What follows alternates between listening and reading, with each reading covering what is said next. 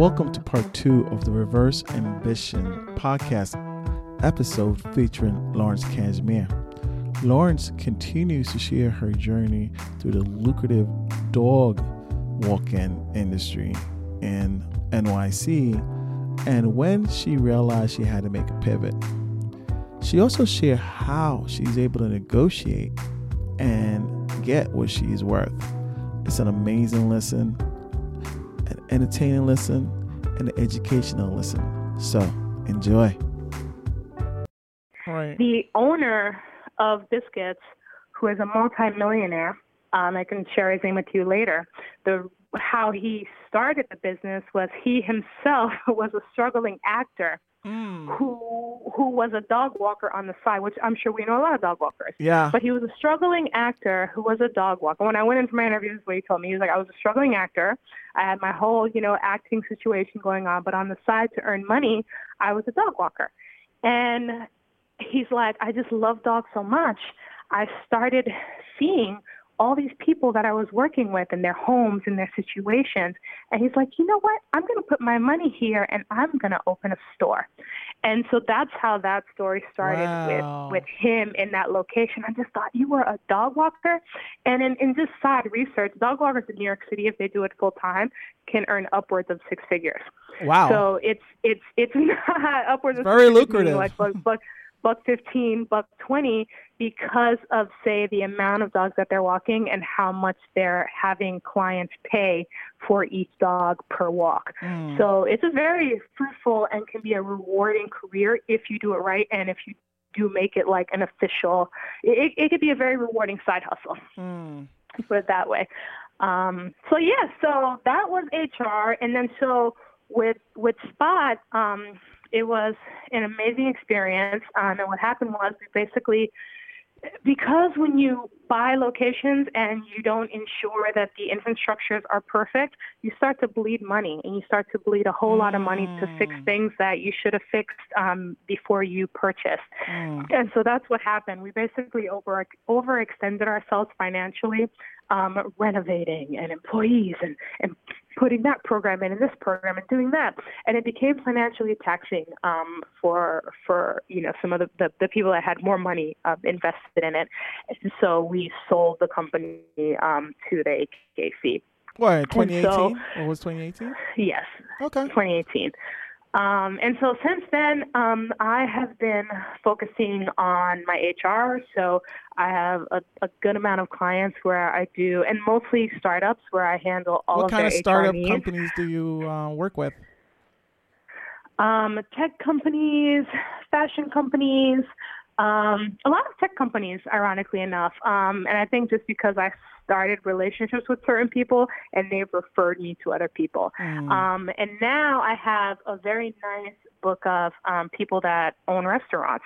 Restaurant owners are, to me, they're kind of similar to my world in the dog care industry, where there's kind of a lot of shady business going on in the restaurant world. And they all kind of sometimes can operate under the radar a little bit and think that they cannot do certain things because there's so many of them. So it takes a lot of time in New York City to really catch someone who's doing something that they're not supposed to be doing in the restaurant world as it relates to employees. And as it relates to employees sometimes get very fearful about calling out, their bosses and calling out companies related to things that they're doing wrong to them. And so it takes a long time before an employee is like, yeah, I'm going to go to the Department of Labor and I'm going to, let them know what you're doing to me.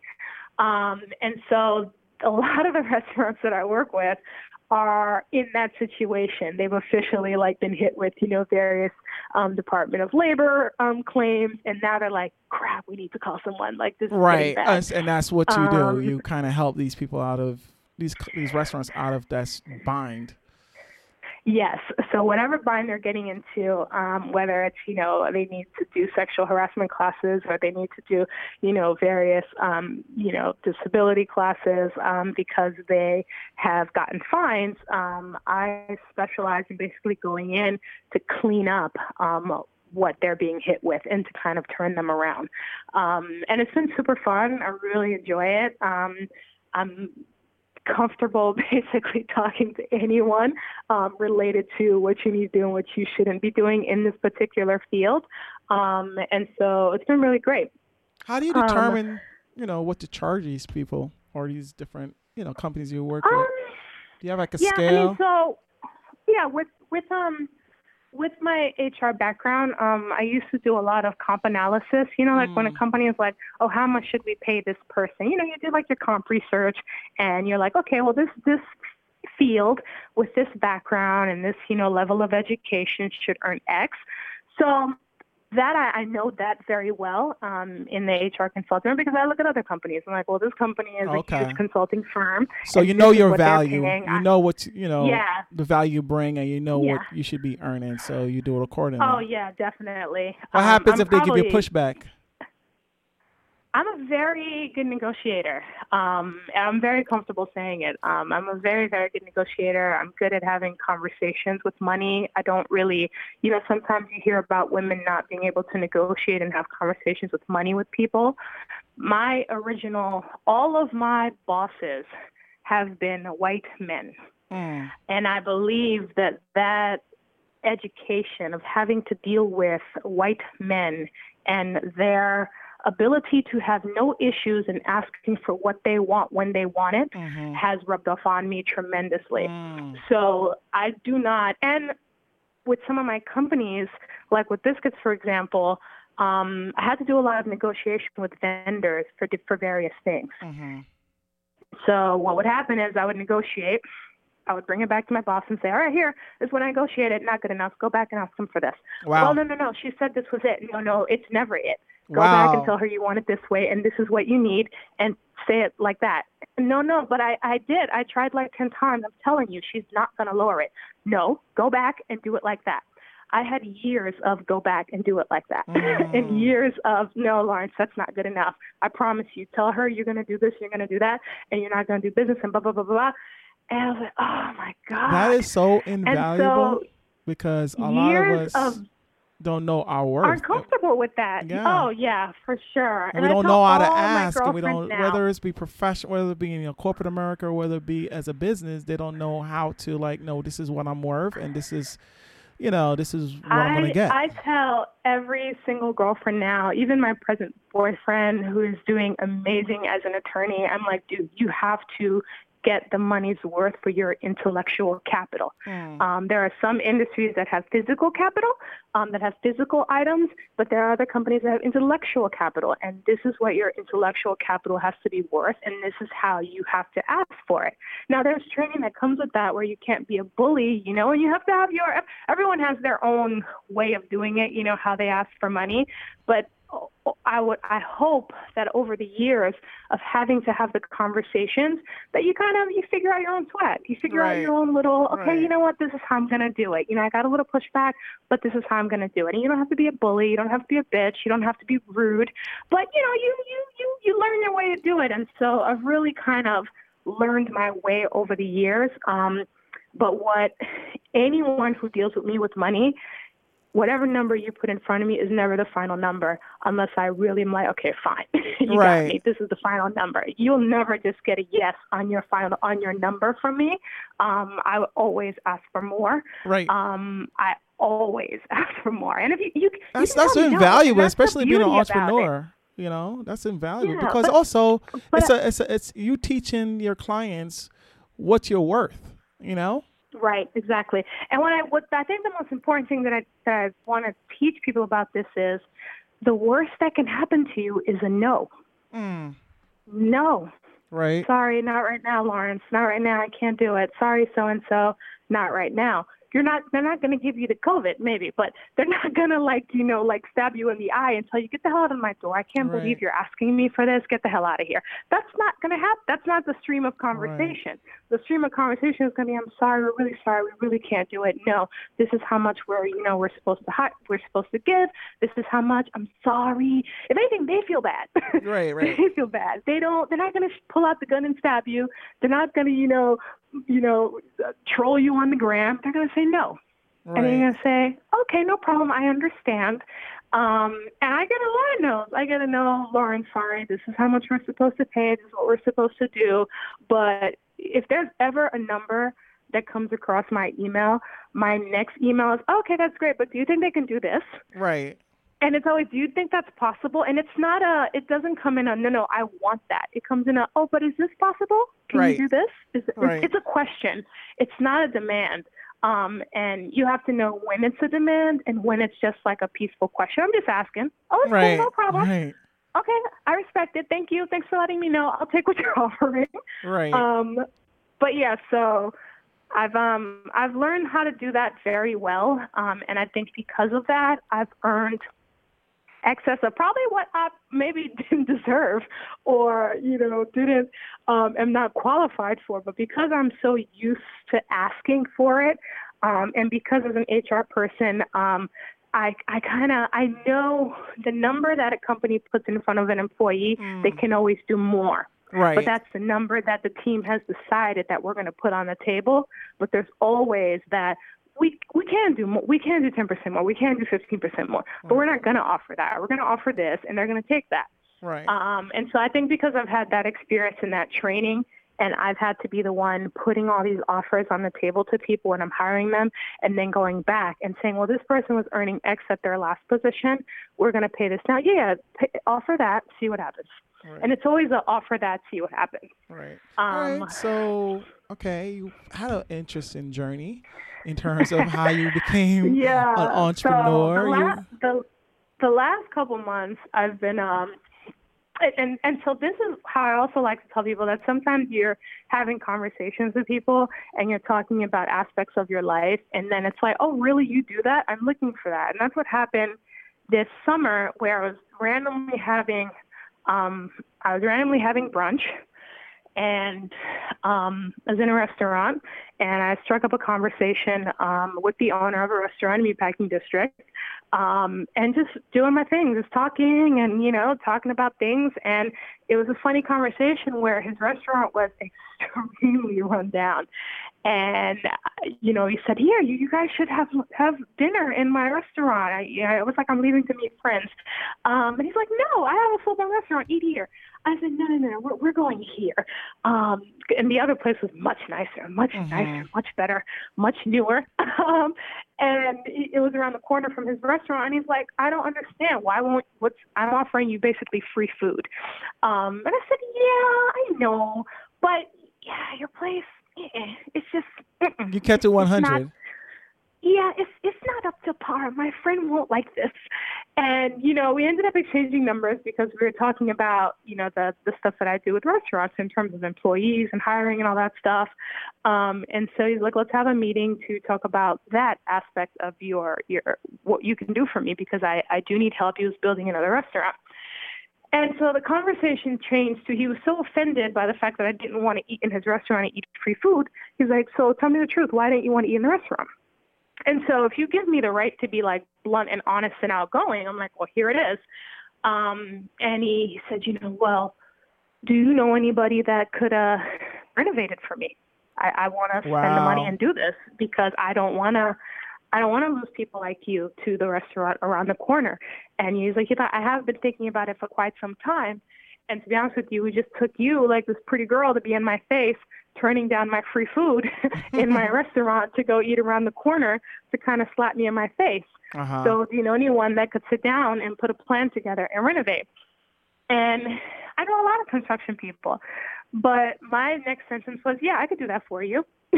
Wow. Like, I could do it, which I can do it, and I could do it. I've built a ton of stores in New York City. I know all the codes. I know everything. I was like, I could do it. Right. And so he's like, you? I was like, yeah, I could do it. He's like, all right, put together a plan.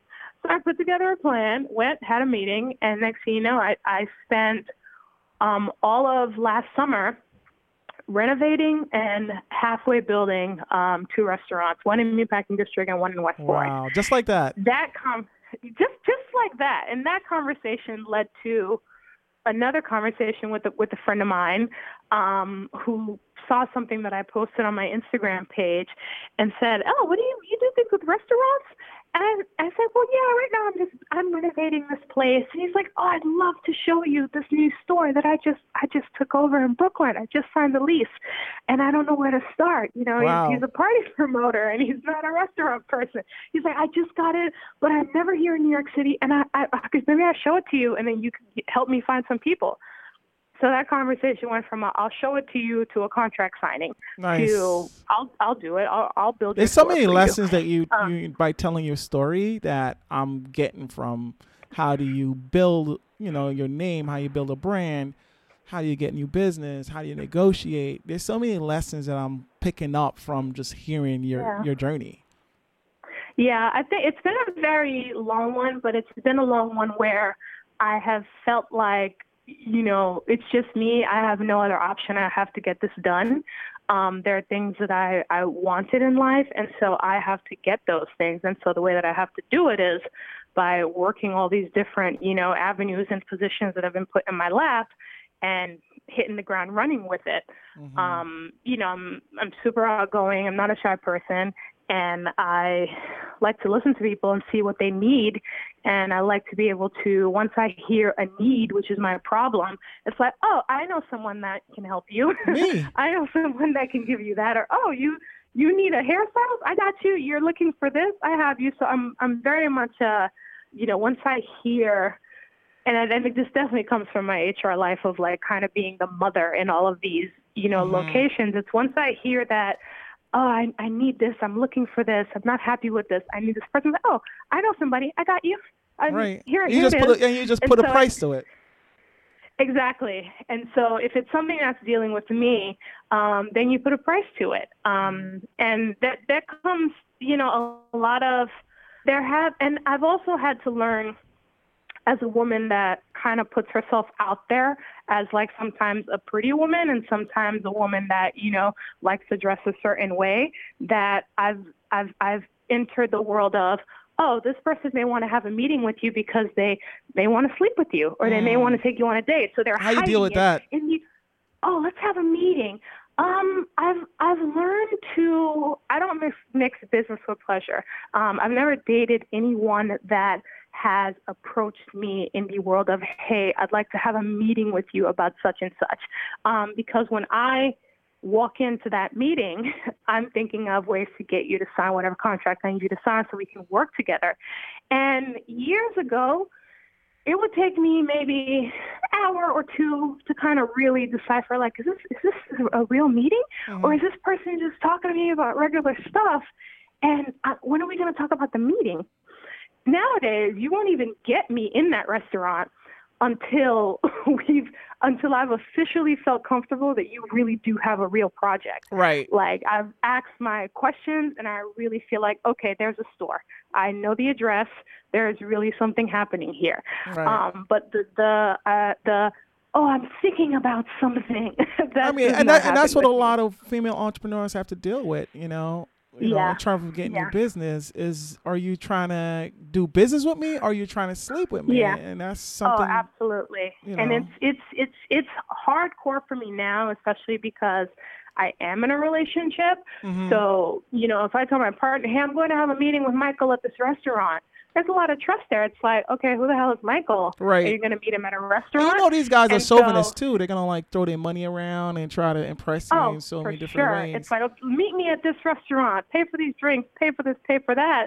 And I think for me, I've had a really decent life where I've gotten the opportunity to do a lot of traveling on a cheap end, on an expensive end. So you can't throw a Rolex at me right now and think that that's going to be the way to hit it. It's nice, but I'm thinking about 5 Rolexes. And so how am I going to get that? Right. And so how am I going to get that? It's from this project that we're working. Oh, thanks for this one. I really appreciated this one, but I'm actually here for 5. So how are we going to get to that conversation? So Lawrence, and so women, yes. You don't sound like a struggling entrepreneur at all. You've never been a struggling entrepreneur. Am I right in saying that? I think it depends on the year. There are some years where I definitely have not hit my numbers at all, and I've had to, poach money from the savings, and maybe, I couldn't take a particular trip that I wanted to take. I have 3 younger sisters that are always looking for some kind of help. I have family members, so sometimes So you support it's your definitely family members as well? Oh yeah, definitely. Wow. And it's, taking care of my sisters if they need a little help. It was harder years ago because they are younger, so they were in the young stages of life where they didn't have jobs. But now, all my sisters are working. They've got their own places, so it's a little better. Right. But years ago when I started, the spots at the biscuits, it was a constant phone call of, hey, this person needs that, this person needs this. So I don't think I'm right now in the struggling phase, but I know that I am definitely in the aggressive growth phase. Right. And so, something like a corona isn't going to put me out, but it's definitely slowing down projects that I thought that I could get started if I had certain monies and things coming in that I've now lost because of these, 2 months or 3 months that we're going to be out. Mm-hmm. And then when we do get out of this corona situation, people are definitely not going to be super trigger happy. Right. It's going to take a couple months before people feel comfortable regaining some of those projects that we were talking about. So, it's definitely so you're in a position to weather this whole situation. Yeah, I'm definitely in a position to weather it for a couple months. Right. Now, so Lawrence, what about you that make you so successful at what you do? What skill set that you identify that going out on your own, negotiating your own deals, identifying what's a legit opportunity from versus what's not? What makes you able to do that? What makes you fearless? What skill set have you identified that enabled you to kind of persevere, and not only persevere, somewhat strive, where you're taking care of others?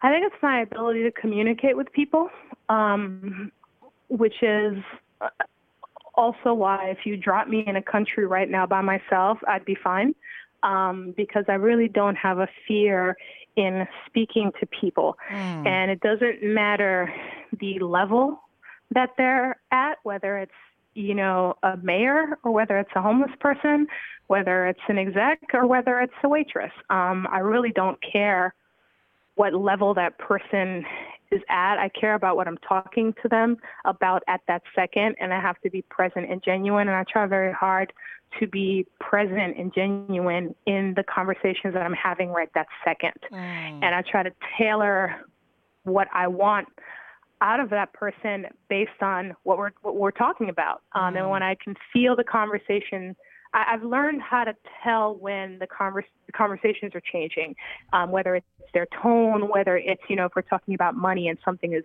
switching, or if it's switching to, a depressing tone, an unhappy tone, or whether it's switching to an uplifting tone. So you learn how to read people. I definitely have learned. I've taken a lot of classes on it, on how to really read people and listen. And I think that's one of the important things when you're having meetings, especially as an entrepreneur. People will let you know within the first 10 minutes if this is a valuable thing that you guys are having a conversation with. Like literally in the first 10 minutes, like, wow, that's expensive. I don't think I can afford that. Right. And then you'll continue talking, but you didn't pick up on the fact that they're already coming from a place of, that they're already coming from a place of, I don't think that's going to work. Or, you're talking to someone like, that's going to be great. I can't wait to get started. And then you start talking. Like people miss, I think, a lot of cues. But especially in New York, a lot of people in New York are fake it till you make it. So how do you deal with that? Because there are things that are tangible, and we have tangible needs from certain people. And so for me, I am in a place where I have tangible needs. If you're asking me to do HR for you, that means you have humans. That means that you may have a store. That means that you may have a restaurant. That means that you have an office.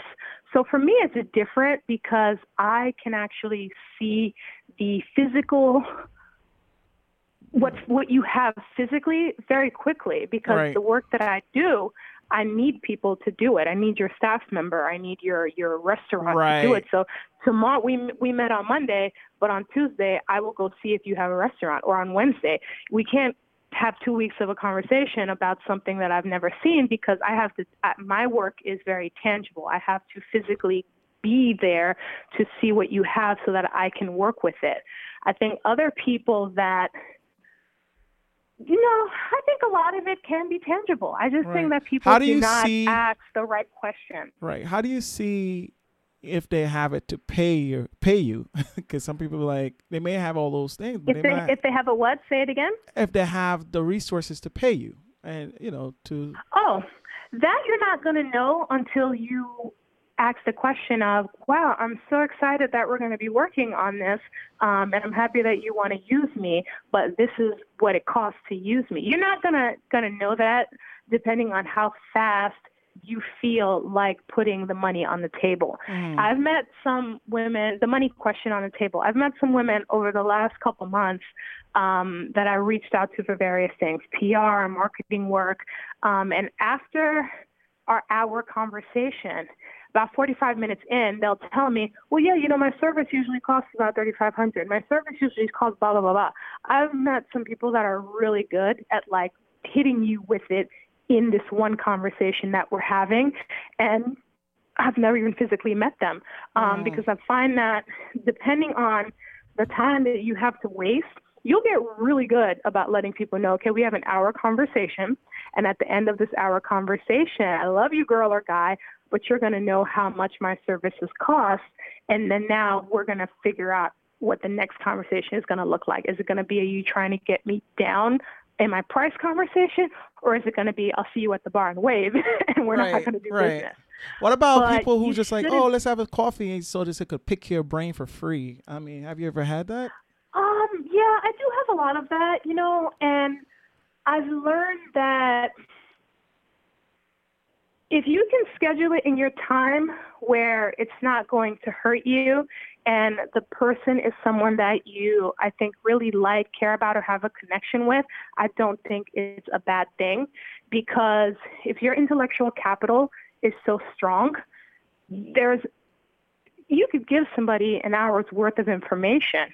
But if it's information that's new to them, they're not really going to know how much to do with it unless they come back to you with stuff, or unless they then take that information to somebody else. Right. So I don't personally think it hurts to give about an hour of your time if you have it. Right. Now, I know people obviously that have consulting fees. It's like, listen, if you want to talk to me, it's going to be $200 because the information that they're giving me is so much that I can run with it to do other things with it. I can take what they're giving me and use it to have conversations with other people.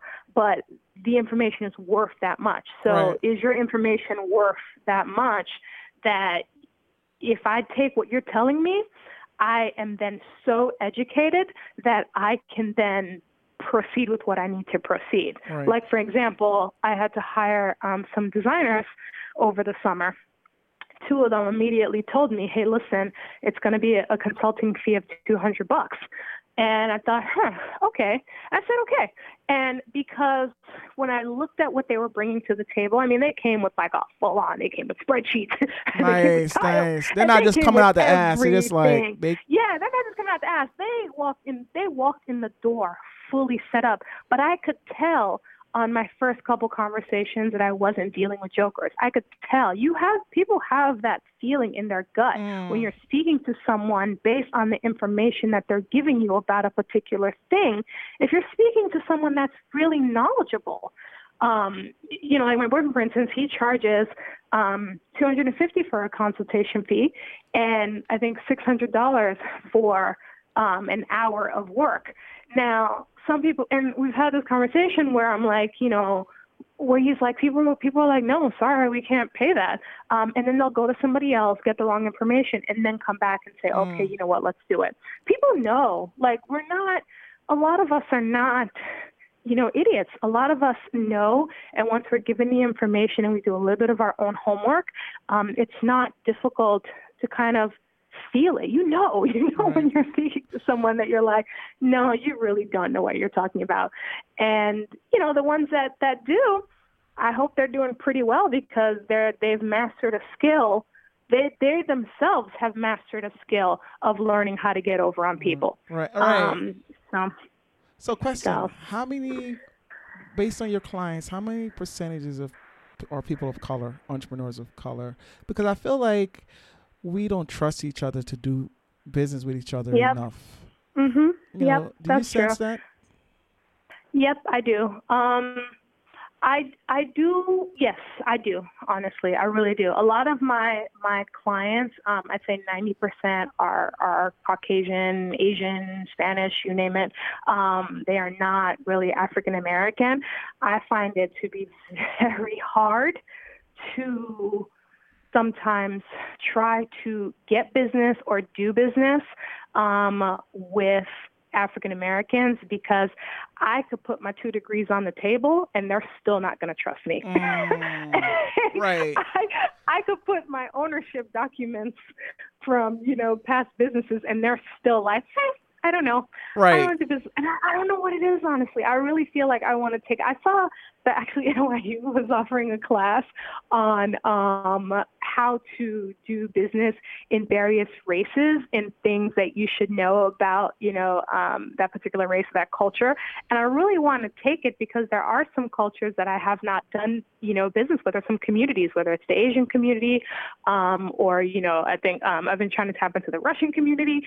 But there are certain little nuances, and I it's really hard trying to sometimes do business in the African American community, and I don't know what it is yet. And honestly, as a Black woman, that I think is one of the hardest networks to penetrate. Sometimes, I meet some amazing African American women, and I'm like, this person does this person that does that, I'm going to connect you. But that's me. I'm a connector, so it's easy for me. You're a giver. But, you also seem like you were a giver. giver. Yeah. So it doesn't bother me to say, hey, let me connect you with Linda. She does blah, blah, blah. But I find that sometimes with me and getting that back, it's been a little hard. And I don't know if it's because maybe for certain African-American women, maybe I come across being a little bit too much. And so I think that's You're probably part intimidated. Of you think intimidation has a as a factor? So, because I know that I intimidate regular, white men sometimes in the meeting because they're like, whoa, this chick is coming in with like full-on guns, like she's full-on, knows it, ready, boom, boom, boom. Right. And I find that sometimes maybe with certain African-American women that I've tried to do business with, maybe they're just like, whoa, she's too much. Right. She's done too much. It's unfortunate she because knows too much. Right. It's unfortunate because we collectively, in order to us to build wealth collectively, we're going to have to, there's a certain level of trust and reliance that we need to have. And it's so unfortunate there's not a level of trust. It's something I noticed many years ago, and I take note of it because I have no problems reaching out to certain people and saying, hey, can you educate me on this? Can you tell me this? I need some help with this. I don't get embarrassed by any of that stuff. And I remember very early on in my career, there are certain people that are doing super well right now. If I mention them to you, like, oh my God, I know that person, that I would reach out to and say, hey, I'd love to, talk about this and ask a couple questions. I'm trying to tap into this. And it's like, yeah, sure. We'll talk. Or yeah, I'll get to you. And it never happened. Or I never got the information that I requested. Fast forward now, 2020, 2019, 2018, it's like, hey girl, can we talk? Can we reach out? I see you doing this. I see this happening. Right. I have a feeling it's what you could do for me now. And if they don't see that, they're not giving you the time of day. They don't invest in you. Absolutely. And I also think sometimes with our brown people, I think we get very starstruck. And I think, so what if someone has, I think some mindsets are, so what if they have 2, 3, 4, 5 degrees, but have they been but watch I post a photo with Be Nice about something and say, hey, I'm working with this person. Right. Blah, blah, blah. It's like, oh, my God, Lauren's so cool. All of a sudden, your email blowing up. I'm important now. Right. Yeah. all of a sudden it's like, wow, she's cool. But, you know, if I put a picture of my degrees, I'm like, oh, that's cool. Yeah, that's nice. Whatever. So it would be dope if we could just start together and grow together, as opposed to you see me with D Nice or see me whatever, then all of a sudden I want to do business. And also that's when your fee goes up. That's when your fee goes up. You can't afford me. You know? Yeah. So it's unfortunate. Yeah, I see it a lot with my own people, and it's like, well, yeah, this person's worked with, you know, just use D-Nice as an example because he's doing so well right now. But yeah, this person's worked with D-Nice and Diddy and this person and right. Jay-Z, and they're awesome. But if you put that person next to the other person that doesn't have any photos with D-Nice to that person, but they have 10 or 15 of some of the most prominent and amazing companies in New York City under their resume, you probably go with the person that worked with D-Nice because you're like, you think that person right. gives that person validity or makes them more important. And it's like, no, they've actually both done the same exact thing. It's just the different industries.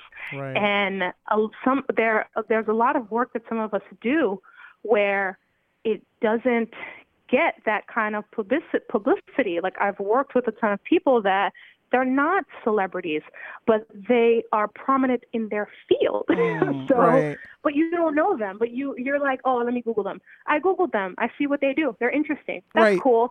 But it doesn't register to some people. It seemed like, so I don't know. I feel like their mindset and their perception has to change, has to evolve. They need more exposure beyond, you know, the media, you know, the superficial. And they need more experience. Think we don't have to everything does not have to be sexy and shiny and posted to know that I did it.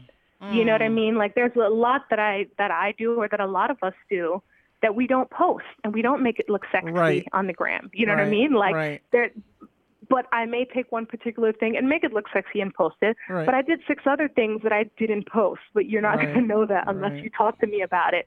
And so it doesn't have to have this shiny, like, you know, gram filter to be you know, recognized as like, wow, you did that. It's like, no, I actually did 15 other more amazing things. Right. I just really didn't care to. Right. It's and sometimes that's like the kind of thing you would post or. I was going to say, sometimes that's like the least amount of money you made. You know, sometimes you made more money with somebody you don't even know you worked with. So I feel like our perception has to change in terms of who do we identify as someone, you know, solid to do business with. You know, girl, you know, we've been talking for an hour and a half. We didn't get. You didn't say you were long-winded. I told you I was long-winded. I'm telling you. No, this is great though. I love the story. I told you I can go on forever. I love your journey because it's something that you kind of like organically happen. You didn't make a conscious decision to be an entrepreneur. I feel like life just, you know, took you in that direction and you identified the opportunity and you just ran with it. Yeah. You know, as opposed to, absolutely. I'm going to quit my job, I'm going to go for it, whatever. It seems like the opportunity to present itself. And, you know, people become entrepreneurs from, you know, in many different ways.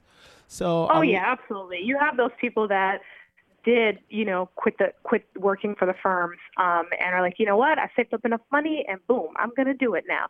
And that road is cool too. But I think you have to take the trip and you have to what I should say in closing is that I believe everyone has their breaking point when it comes to certain aspects of their life. And so I find that sometimes entrepreneurs hit a certain breaking point, whether it's with the 9-to-5 or with, you know, a financial aspect of their life or not getting recognized for something. And like, you know what, F it, boom, I'm going to become an entrepreneur today. I'm going to do it. I'm going to try. Sometimes it's not planned out for a lot of people to become entrepreneurs because some of us will, you know, struggle financially for a very long time. And some of our businesses that we want to have this amazing entrepreneur journey, sometimes they're not viable for the times that are not viable for the times that we're in. You know, so it's realizing when and how to go back to the drawing board and say, you know what, 2020 wasn't my entrepreneur year, but you know what, I'm putting the plan for 2021 or 2022, and this business is going to be viable now. I know there's a lot of entrepreneurs potentially that had amazing ideas. Like I was looking at retail space to open up a fitness center with my sister that my goal was going to be to launch for the summer. Right. And obviously now that's not going to happen. Right. And that plan has to be pushed back a lot of months and maybe even retailored, because this whole situation that we're in now is going to change the climate of a lot of things for people, Right. how we look at every time, we have one of these. We had the big boom in 2008. That changed something for a while. Right. When 9/11 happened, that changed something. So it's going back to the drawing board. And as usual, looking at it, changing it around, and always not giving up and trying plan B, plan B, plan E, plan F. Right. But trying something else. This is a great conversation, especially during this time, because I know people are getting laid off left and right. They're trying to figure out what their next move.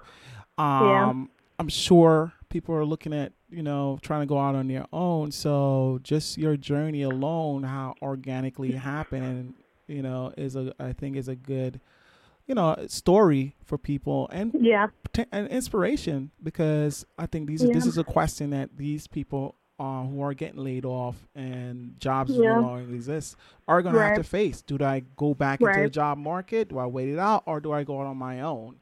So, right. I think people have to also understand their comfort level for things. I come from a place of I have no issues eating ramen right now. Right. If I need to save and do what I need to do to figure out another project, I'm not the kind of person that will say, you know what, girl, you can't eat ramen. But I could also go to a 5-star restaurant tomorrow and eat that.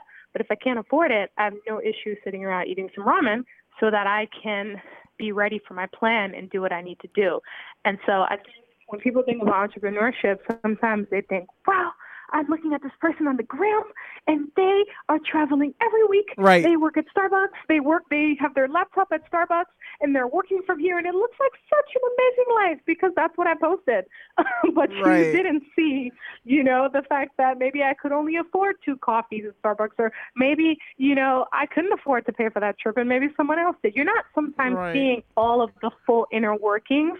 And I think that's what sometimes social media does for us. And you think, wow, I can do it because look at what this person's doing. Right. No, you need to call that person and have a full conversation with them because there may be things that you're missing. Right. So before you're saying that, before you do take that lead, find someone who's doing it and, ask them the $1,000,001 question, Oh, totally. Right. Yeah. I don't do a lot of things without reaching out to certain people in certain industries that I'm trying to find out about or get into and ask questions and see what they're doing. Like looking to open, say, a fitness center, I reached out to all my friends that I know that are in the fitness world. And although I could do my little market research and find out certain things, I am very big on firsthand experiences and taking those and listening to that experience and listening to that advice and putting it together in my little pot and stirring it and then seeing what I get out of it. Right. I think it's really important to reach out to people that have that intellectual capital that you're looking for, ask them questions, pay them if you can, and try to get that information from them. And it's okay. This person gives you 20 minutes worth of conversation. Find another person that'll give you 30 minutes. Right. And then you put it in that pot, you stir it up, and you take what you can from it. Right. But I think it's really, really important. I think it's great when we get to sit down with people and say, this is what I'm trying to do. What do you think? Right. The right person, obviously, with the background and the proper intellectual capital to help you, Right. But it has to be the right person because people are sometimes Debbie Downers and they will really, stomp and kill on your dreams. So I don't have conversations with people about my projects that do not fit the intellectual capital that I'm looking for. I'm personally not one of those girls that's like, girl, this is what I'm trying to do. I'm not one of those people. I do that with the person who really has that intellectual capital that's like, if I say, girl, I need some help, they're going to give me some real serious knowledge and food for thought. How do you find these people to pick their brains and, asking for these people who will be looking to start their own business? What do you recommend Honestly, I think it's the same thing with like finding love. Like you're not gonna find it from your home, especially if you're not, looking to go on eHarmony. So you really have to network. I think that's a really important big deal. Every time I'm looking to get into a particular field or tap into something, I try to network in that particular environment. So, for example, I was thinking about doing the fitness studio for the summer. I started hanging out with a lot more of my fitness friends and going to more of their things and more of their classes. And it's, hey, come to this class and you'll meet this person. So for a couple of months, you're going to be investing a lot of footwork, trying to network and spend time with people. And some people have great networks, where maybe I can call you and say, hey, I'm looking for someone that does this. You know anyone that I can talk to? Right. And it's, I can send you 5 people, no problem. And some people don't. So you have to get on the web and do a little Google search and, find a meetup group for X. But the beauty about, the world that we live in right now, you can find every single thing that you're looking for. If you put your feeler out there. There's nothing right now that we as humans need to look for that we couldn't do a little legwork to try to find it. So and you'll find it at all different pocket levels. Yeah, you have to do your homework level. You'll find it at, the person who's like, well, it's a $500 consulting fee. And then you'll find it at the person who says, it's a $50 consulting fee. Right. And then you'll find the free person. So you see which one you can afford and which one you can get in contact with, and you try to take what you can from that person, you put it in the pot, and you see what comes out of it. Right. But you definitely have to do your research. And I don't really like speaking to kind of friends and family about certain projects if they don't fit the intellectual capital that I'm looking for, because what that does, it creates a fog in your head of too much useless information. And when I say useless, I don't mean it in a bad way. I just mean that it's not something that may turn into something tangible to push the project forward. It may turn into something that causes doubt, to slow down the project and insecurities. So you have to figure out who you're speaking to that's going to help push you forward versus who's not push you back in like a horrible way, but meaning create a little bit of like blockage of insecurity in your head. Like, wow, she made a good point. Maybe I'm not ready because I didn't do this. And that's okay. But some of us don't have the personalities to really put certain information in the box that it should be and move forward. Some people really get down about certain things that people tell them, and it may stop them for a week, a month, and they can't move forward. Right. Whereas for me, for instance, if you tell me certain things, I'm like, okay, I got it, no problem. I can pocket in a box and still move forward because that's my personality. But that's not everybody else's personality. So you have to really also know yourself and know, okay, I'm talking to Lawrence about something, and I know that she's like a go, go, go, go, go, go, go. She's going to give me so much information. I have to be ready for that because I don't like that. I don't like when I talk to her and she gives me so much information. It's too much for me. I want to talk to this person because they're going to give me just a little bit, and it's going to, be delivered in the way that I want it, and I'm going to move forward. So people really have to get better at knowing, I think knowing themselves and really putting it out there like, no, this is me. Like, this is me. I think sometimes we say we have to know ourselves, but we don't tell other people about ourselves. And so that when they hit us with something, we take it, we process it, we let it make us feel a certain way. But you don't let that person know that, how they're delivering the message wasn't going to register with you. We know. We know these things by now, I would hope. Right. Well, girl, listen. We've been talking for an hour and 40 minutes, but it's been an amazing conversation. I got so many gems as you tell your story about your journey. Nice. There's a level of communication you have to to be a good entrepreneur. I got that you have to know your value and not be afraid to ask for it. Also got that, you have to be somewhat disciplined. Not somewhat. You have to be disciplined. Know when to not eat at this restaurant. Know when to eat ramen and noodles. And also, before you get into anything, make sure you do your research by any means necessary. There's, today's technology, there's a will and a way to figure out anything you want and, in any field. So, we didn't even touch on your other business, which is Love Life, LC. I know. But the fun stuff. The fun stuff. That I like but doing. that's going to be a part 2. Yeah. I definitely feel like you give such an amazing wealth of knowledge while telling me your journey and sharing your journey. Cool. So I think I'm going to wrap it up. Okay. I don't want to wrap it up, but I know people have a short attention span. It's been an hour and 40 minutes. I know. It's too much. I know. And hopefully people. Yeah, but definitely when we get to speak, I can tell you again about some of the 50 countries and how that whole world happened.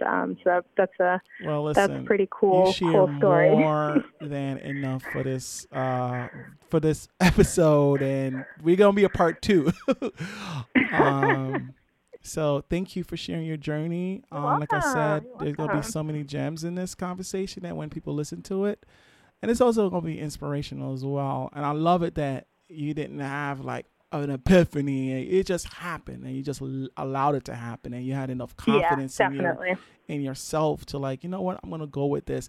Like especially in the Black community, that the dog industry was so lucrative. The dog walking industry is so lucrative. We didn't know that, And there's so many cool, like right now I've been learning a lot about the tech world because I have so many Black friends that are in the tech world and how the tech world, there's just so many little different pockets that you could get into. And there's so many people just like financially doing really well from that I'm like, what? What do you do? You design what? Also, I got don't ever judge a book by its cover, because some of the people, yeah, for sure. Some of the people that you think are doing well, the people that who's really doing well, you don't even know who they are, and they don't even look at. No. And for all of us, not to judge the book by cover, like people look at you. I mean, you look at my page, and you're like, oh my God, she's like bathing suits and this and that, and you're like, what?